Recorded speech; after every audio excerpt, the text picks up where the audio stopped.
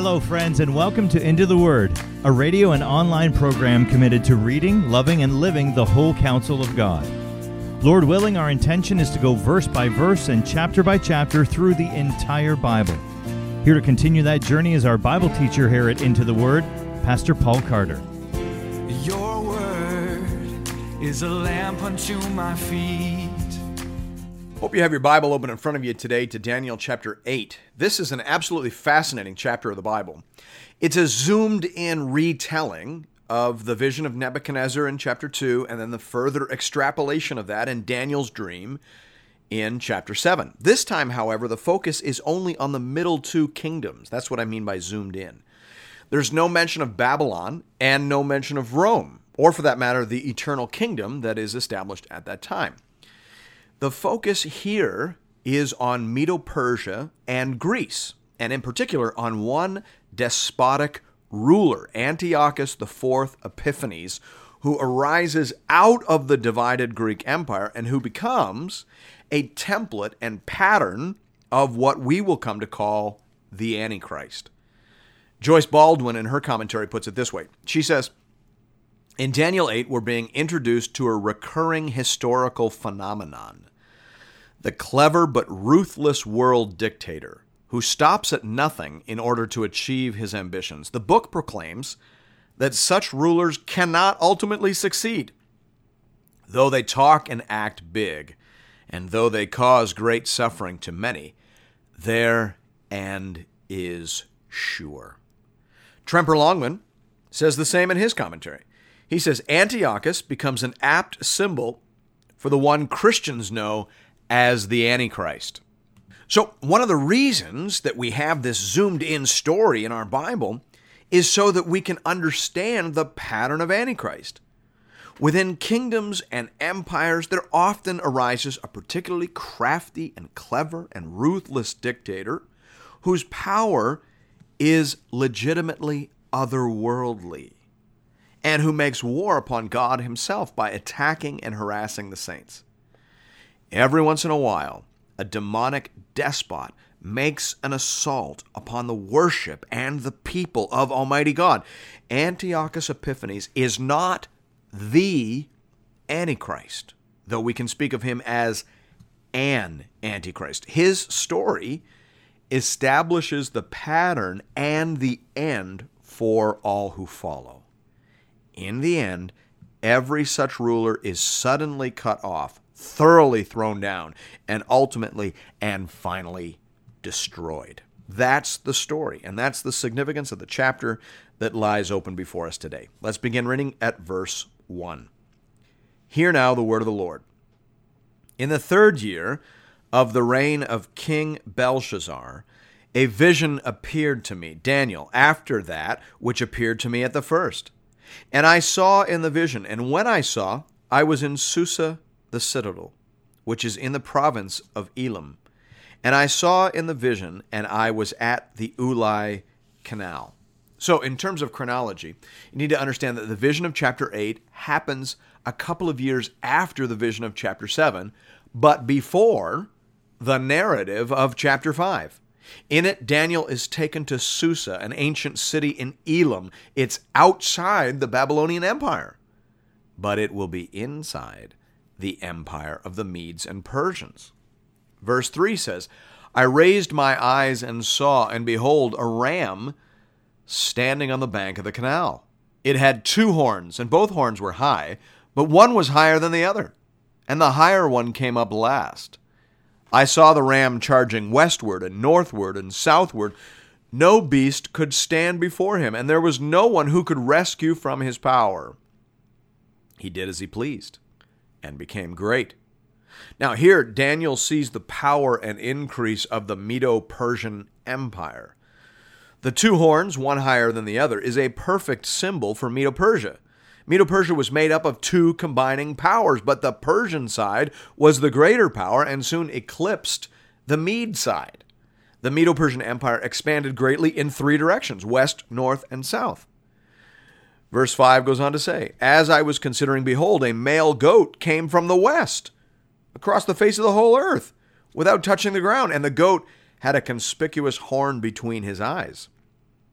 He came to the ram with the 2 horns, which I had seen standing on the bank of the canal, and he ran at him in his powerful wrath. I saw him come close to the ram, and he was enraged against him, and struck the ram, and broke his 2 horns. And the ram had no power to stand before him, but he cast him down to the ground and trampled on him. And there was no one who could rescue the ram from his power. Then the goat became exceedingly great. But when he was strong, the great horn was broken, and instead of it there came up 4 conspicuous horns towards the 4 winds of heaven. Now the goat obviously stands for Greece. The conspicuous horn is Alexander the Great. The rapid rise and expansion of Greece was absolutely unprecedented in the ancient world. The speed at which Alexander moved his armies across the earth was absolutely unprecedented in the ancient world. So the goat is a perfect symbol for Greece. In very short order, Alexander defeated and destroyed the empire of Persia, and then at the height of his power, he died at the age of 33. And his empire was carved up into 4 pieces, represented in this vision by the 4 conspicuous horns. These 4 pieces were taken over by his 4 generals. History calls them the Diadochi. Verse 9 says, "Out of one of them came a little horn, which grew exceedingly great, towards the south, towards the east, and towards the glorious land. It grew great, even to the host of heaven, and some of the host, and some of the stars it threw down to the ground and trampled on them."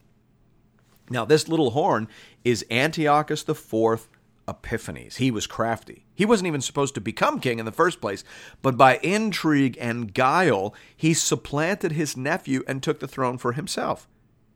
He became great and expanded his territory south and east, and he dominated the land of Israel. Verse 10 says that he even made war against the host of heaven, and some of the host he threw down, which clues us into the fact that this military and political narrative has deep spiritual undertones. Beneath the visible rise of Antiochus, we need to see the spiritual movements and machinations that lie beneath. Antiochus is a demonic despot. He's the tip of the iceberg. He is what we see, but there's a lot going on that we don't see. That's what he's saying. That's what the vision is saying. And in the spiritual realm, he is winning victories, even over the host of heaven. Verse 11 says, "It became great, even as great as the prince of the host." Now, we're not sure who this is. Who's the prince of the host? Is it Michael, the archangel? Is it Gabriel, the hero of God? Is it someone else? We don't know. We just know that the spiritual battle is very intense. It's a pitched battle. And at first, the outcome appears in doubt. Verse 11 goes on to say, "And the regular burnt offering was taken away from him." That is, it was taken away from the prince of the host. So whoever this is, he actually loses control, as it were, of the daily worship in Jerusalem. Antiochus and his forces, his demonic forces, actually managed to put an end to the worship of God in Jerusalem. Now, we know about this from history. Antiochus wanted to Hellenize, he wanted to make Greek the Jewish people, and he ordered the cessation of temple sacrifice in 167 BC, and he profaned the temple by introducing a sacred object, which appears to have been some kind of meteor, and he sacrificed a pig to it on the holy altar. This is the event that the Jews refer to as the abomination of desolation. Verse 11 goes on to say, "And the place of his sanctuary was thrown down, and a host will be given over to it together with the regular burnt offering because of transgression, and it will throw truth to the ground, and it will act and prosper." All right, let me summarize. A cosmic conflict is undertaken by this demonic despot, this little horn, named Antiochus. His forces appear to have the upper hand. They actually cause the worship of God in Jerusalem to stop. They commit a great act of blasphemy, and they cause truth to be thrown to the ground. This refers to something else we know from history. Antiochus had his soldiers go around and confiscate, burn, and destroy any copies of the Torah that they could find. This is truth being thrown to the ground. You can read about all these stories in the book of Maccabees.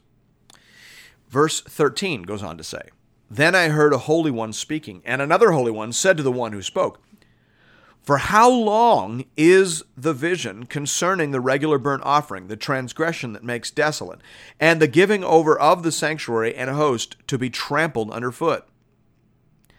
And he said to me, 'For 2,300 evenings and mornings, then the sanctuary shall be restored to its rightful state.'" So in the vision, the angel says to the voice, which we assume to be God, "How long will this go on? How long will you let the forces of this demonic despot have the upper hand?" And God says, "For 2,300 evenings and mornings." Now, many commentators understand that as meaning 2,300 morning and evening sacrifices, the sacrifices that were disrupted, meaning 1,150 days, or roughly 3.5 years, the same number we ran into in Daniel 7. The number seems to mean a reasonably short and limited time. Verse 15 says, "When I, Daniel, had seen the vision, I sought to understand it. And behold, there stood before me one having the appearance of a man. And I heard a man's voice between the banks of the Ulai, and it called, 'Gabriel, make this man understand the vision.' So he came near where I stood. When he came, I was frightened and fell on my face. But he said to me, 'Understand, O Son of Man, that the vision is for the time of the end.'" So God sends Gabriel to interpret the vision. He says that the vision is for the time of the end. Now, scholars go back and forth here on this one. Does that mean for the end of all time, as in the Great Tribulation and the return of Christ, or does it mean for the end of this particular matter? Now, I tend to think it means both. We've already talked about how this event and this character are being introduced to us here in chapter 8 in order to establish a pattern that will be repeated and that will ultimately be fulfilled in the person that we call the Antichrist. So I think it's both. I think this vision refers to the end of this particular matter and the end of all matters. It is about this immediate tribulation and the great tribulation. The one becomes our lens for anticipating and interpreting the other. Verse 18 says, "And when he had spoken to me, I fell into a deep sleep with my face to the ground. But he touched me and made me stand up. He said, 'Behold, I will make known to you what shall be at the latter end of the indignation.' For it refers to the appointed time of the end. As for the ram that you saw with the 2 horns, these are the kings of Media and Persia. And the goat is the king of Greece, and the great horn between his eyes is the first king. As for the horn that was broken, in place of which 4 others arose, 4 kingdoms shall arise from this nation, but not with his power. And at the latter end of their kingdom, when the transgressors have reached their limit, a king of bold face, one who understands riddles, shall arise. His power shall be great, but not by his own power." Now let me just jump in there. Make sure that you heard that and understand it. The text says, "His power shall be great, but not by his own power. Out of the fractured remains of the Greek Empire shall arise a demonic despot." Verse 24 goes on to say, "And he shall cause fearful destruction, and shall succeed in what he does, and destroy mighty men and the people who are the saints. By his cunning he shall make deceit prosper under his hand, and in his own mind he shall become great. Without warning he shall destroy many. And he shall even rise up against the Prince of Princes, and he shall be broken, but by no human hand."